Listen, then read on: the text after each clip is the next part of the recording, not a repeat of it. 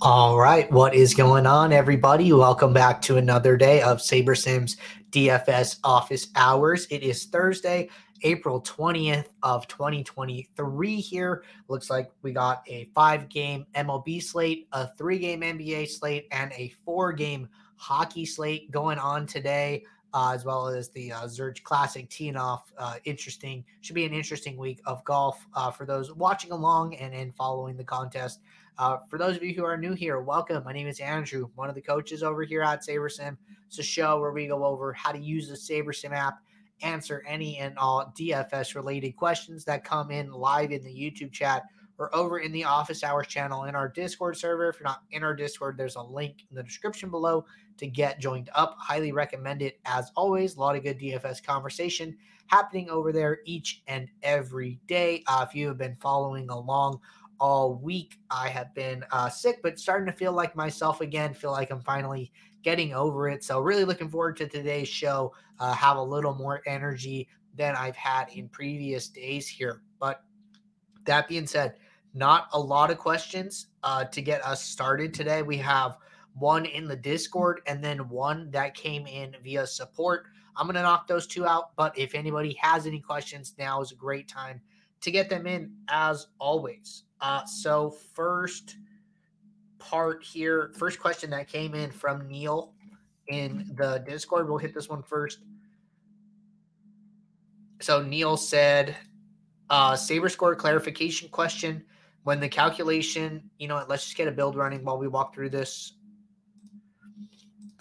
Question says, when the calculation says something like 0.7 times percentiles dot 99, does this mean that it's calculating the 99th percentile of each individual player, or is it the 99th percentile of the lineup as a whole? So good clarification question, a good spot to get us started today.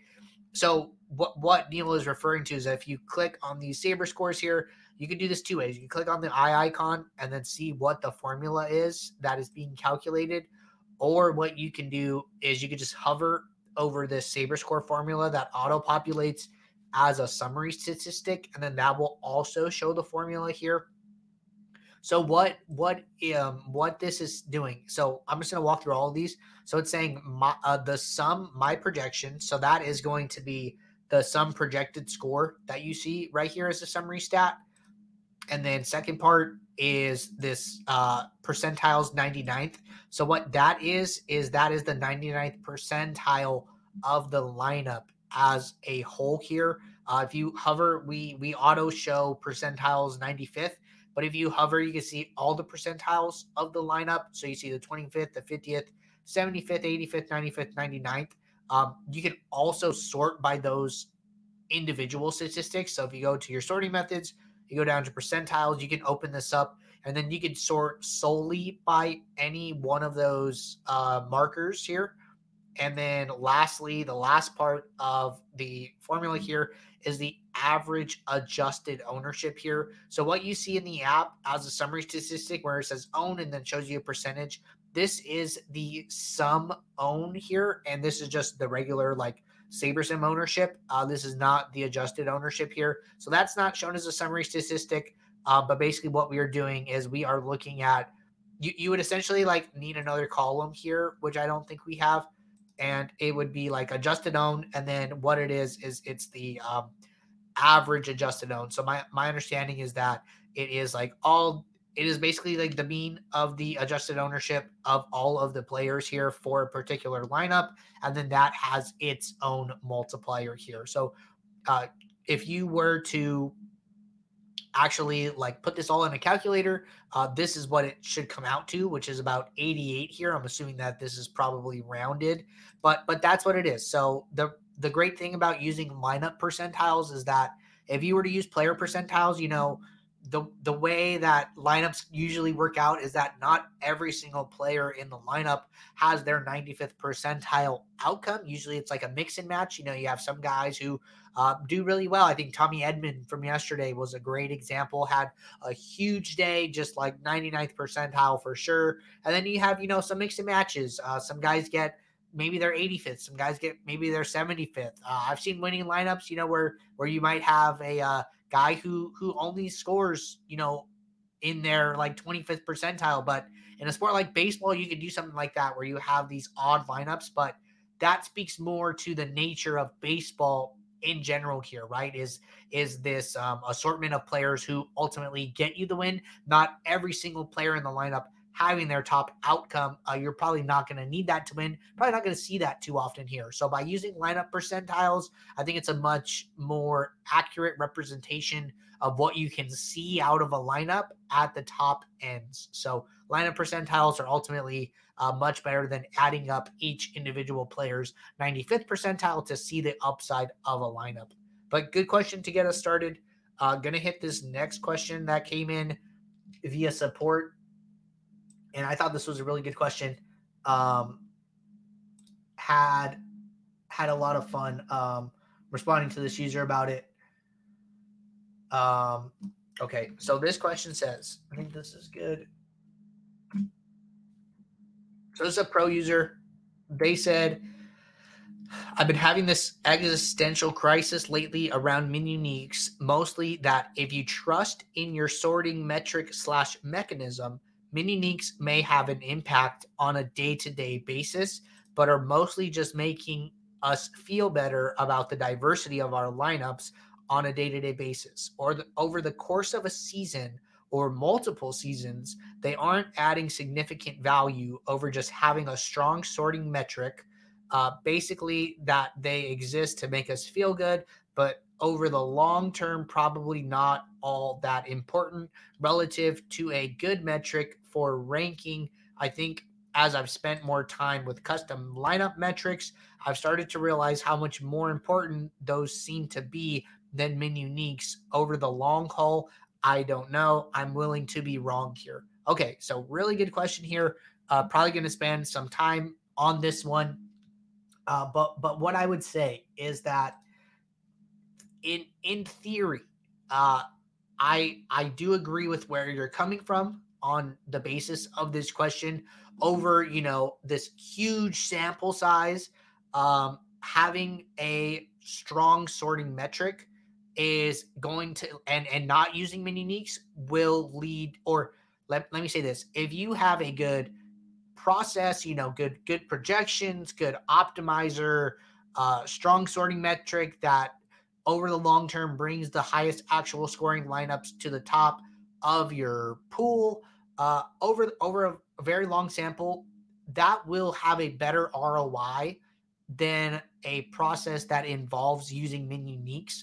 But the problem that I have with this is that it might take you so long to get to that instance that you might run out of money before you can get there. And I think that a very good exemplification of this are some of the contest sims that users on Twitter do. Specifically, I think Nelson Adcock is really good at showing this here. Just like shout out to him and his sims that he runs. So I'm going to show you guys this on Twitter really quickly here, because I think this is like super cool. And these are old. These are from like 6-7 months ago. So this is the first one here. So it says I ran some DFS mass multi-entry sims for a user that had an expected ROI of approximately 40% in a GPP, approximately 3K entrance, 25% to first, separating 10K sims into 10 different groups of 1K sims. What was the median downswing experienced in buy-ins from their peak? Example, play $100 per slate, down $500 from peak equals 5. And this was like a survey that users were able to participate in. So I voted for 78% here. And then when the results came out, he said, congrats to the 78.03 voters. In even a relatively small GPP with a huge edge, there is a 50% chance your largest down draw is 78x your total slate buy-ins. And then he said, he exemplified the math here. He said it's even more fun at field sizes of 10K plus, where it approaches 150x. So before we move on, I have one other example I want to show here. But basically, kind of to summarize this, he's saying that, the 50th percentile, if you were to take, if you were to do like sims of like your bankroll and kind of show that what are your range of outcomes that you can have across this contest, even with this strong of an expected ROI, there's about a 50% chance that you lose 78% of your slate buy-ins, which is obviously a really, really bad outcome here, but it's still very frequent for a user with a strong expected ROI. And then in a more recent like contest simulation, he showed what hold on here. So in a more recent contest simulation, he showed like some graphs of different users across PGA DFS and how they ran. So I'll like walk you guys through them here. So they said a fun collection of anonymous PGA DFS charts from the first 8 months of the 2023 PGA Tour season. These are for showdown only. And then he walks through different players. So like this player has a very low expected ROI, or this player's like about break even, but is running great. Like this player probably thinks that they are just crushing, right? But their expected EV here is like pretty low. And then you can see like something like the opposite here. So he says this is the opposite of sun running, where this player actually has a very strong expected EV here, but their net, what is actually happening in real time, is actually really bad, right? So it's these instances, I would say. This is particularly fun. It says approximately break-even player, but run terrible, where they're like pretty close to break even, but they're just running terrible here. So it's like it's this variance. I mean, this is basically an exemplification of variance in DFS. You could be a really good player but run terrible, or you could be average player and run amazing, right? So I think that when you take this into account and how frequent this is likely to happen, or at the rate that this happens, I think it is better to be a little more conservative and use min uniques in your process to try and smooth out the variance to some extent here, rather than just let the variance run wild and think that over the long term that you're going to win more with no min uniques rather than with min uniques. So like in theory, yes, you would probably over the long term have a higher ROI with no min uniques if you have strong projection, strong optimizer, strong custom metrics. But I'm mostly concerned about your ability to get there without using some type of diversification. And if that's in some other part of your process, great. But I think that, this tool that we offer here is an easy way to guarantee that within your lineup set and ultimately help you weather some of those swings. So really good question in general here. I think that, we've had a lot of questions about min uniques lately and more about, how to apply them and stuff. But this is almost like challenging the need for it at all. So really happy to talk about this.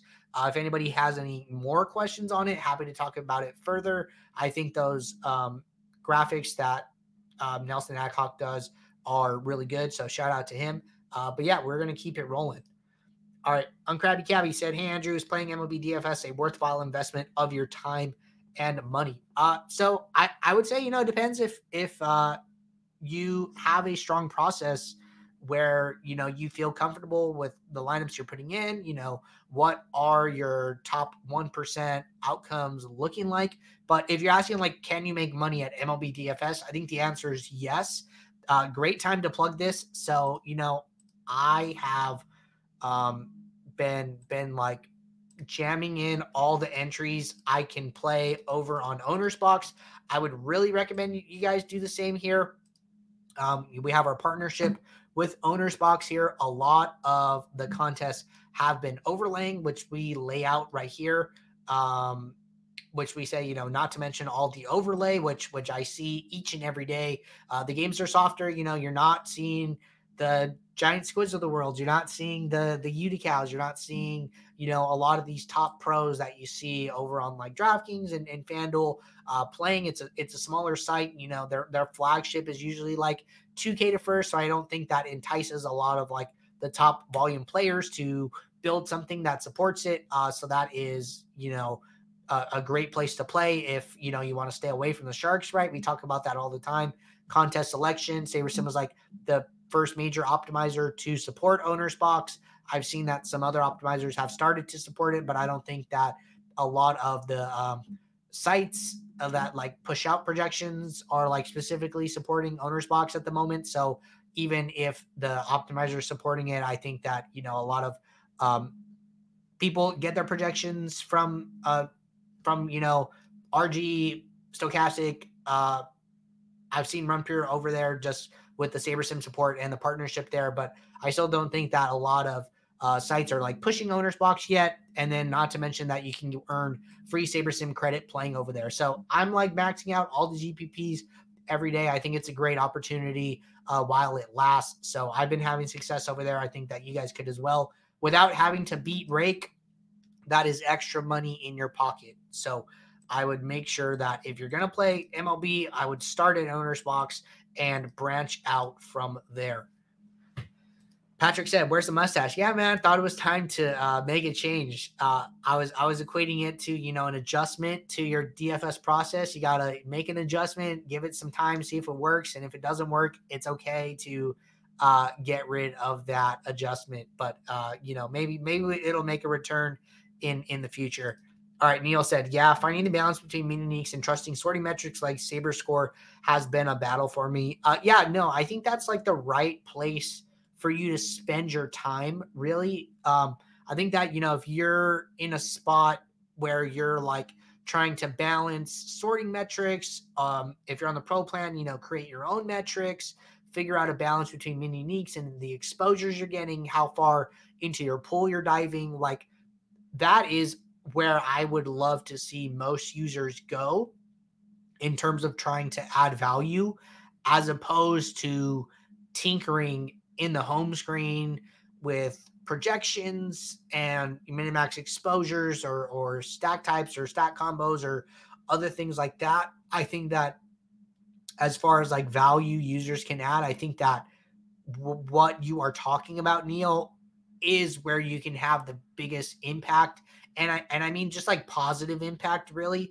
I think that you could definitely have an impact, if you were to come into the home screen and like jack up a team total for Pittsburgh and just, you're going to see a lot of Pittsburgh if you increase this team total to, 7.2, right? But is that having a positive effect on your lineups, right? So I think that the net positive effect you can have from figuring out the right balance between min uniques, sorting metrics, minimax exposures, stack types, etc. in the post build is much greater than you can have from making adjustments in the home screen, unless you're doing it very deliberately with a lot of research or something to kind of back up those decisions, right? But that I'm not to say users don't do that. Users can't do that. I just think that is a lot more art than science. But I just think that, we put a lot of work into our projections and ownership and the way that the optimizer works. I think that your time is best spent here in the post build. All right. Anthony has a question, said, when building MLB lineups, why isn't pitchers included as part of the stack? For example, 4-2 stack shows 5 Mets players. So basically because stacking is related to like the batters, the pitchers aren't going to be correlated as much to this to these position players. The pitchers aren't in the batting order, they aren't swinging the bat, so they aren't a part of this merry-go-round of hits equal additional at bats for another player equal runs driven in or runs scored from this player. We're really trying to capture the lineup correlation for batting purposes here. We are not including the pitchers as part of that merry-go-round effect that's kind of going on here.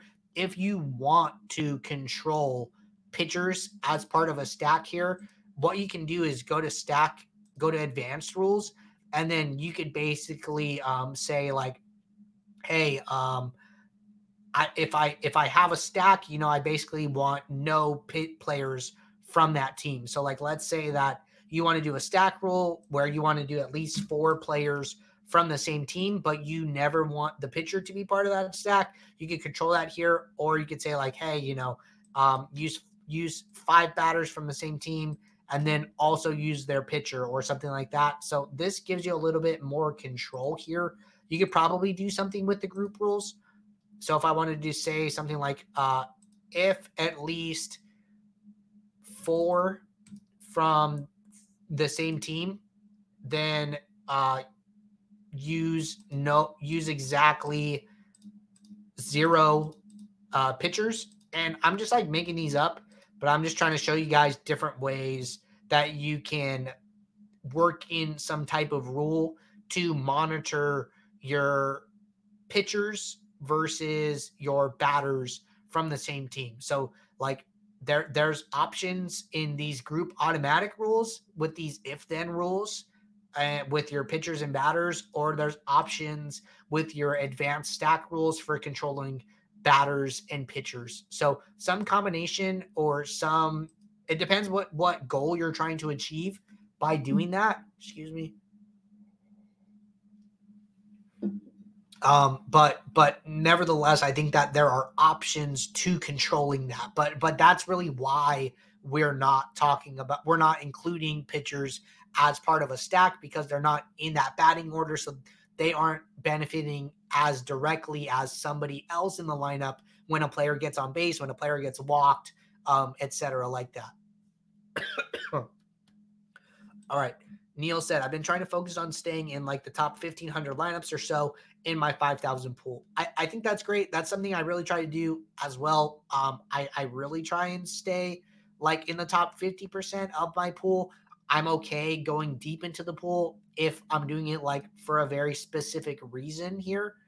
I think a good example is like if I have, say I'm using this 500 pool, right?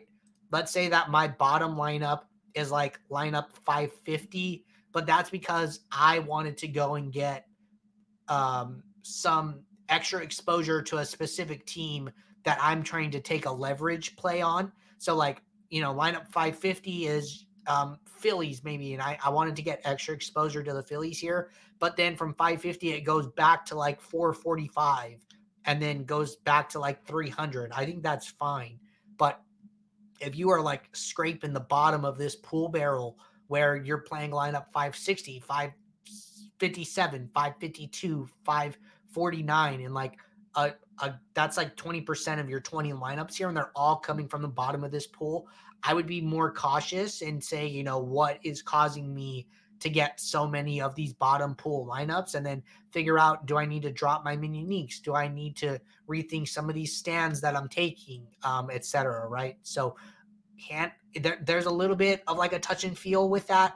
I would say that give it a shot and see if you can figure out what adjustments are having more of an effect, causing you to go so far in your pool, and which adjustments are not, or if you're okay with those stands. All right. Mike Carr said the projections for Owner's Box MLB have been awesome. Took down my second stolen base this season yesterday afternoon, even with Max as a starting pitcher. Congrats, Mike. Really glad you're having success over there. Yeah, the whole Max Scherzer situation was just really a mess yesterday. I know it hurt a lot of users. He was pitching really well, had like a tough first inning, and then he kind of settled in after that. So I had like 90% Max Scherzer on my Owner's Box lineups. So was unfortunate there, but glad to hear that you're having some success over there. I think that, it is a great opportunity early in the season to take advantage of that. All right, everybody. Those are all our questions in both, from support, from Discord, from YouTube chat here. Appreciate everybody tuning in. If you guys are building lineups throughout the day, question pops in your mind, just drop it in the Office Hours channel. Let it sit there. I know that people have questions as, lock comes around for MLB, NBA, etc. If you guys have questions, drop it in there after lock, obviously after your lineups are all safe and submitted. And then that gives us a steady queue of questions to get going with once we start this show. So until then, until tomorrow, I appreciate everybody's tuning in, and good luck in your contest. Take care. I will see you. Bye.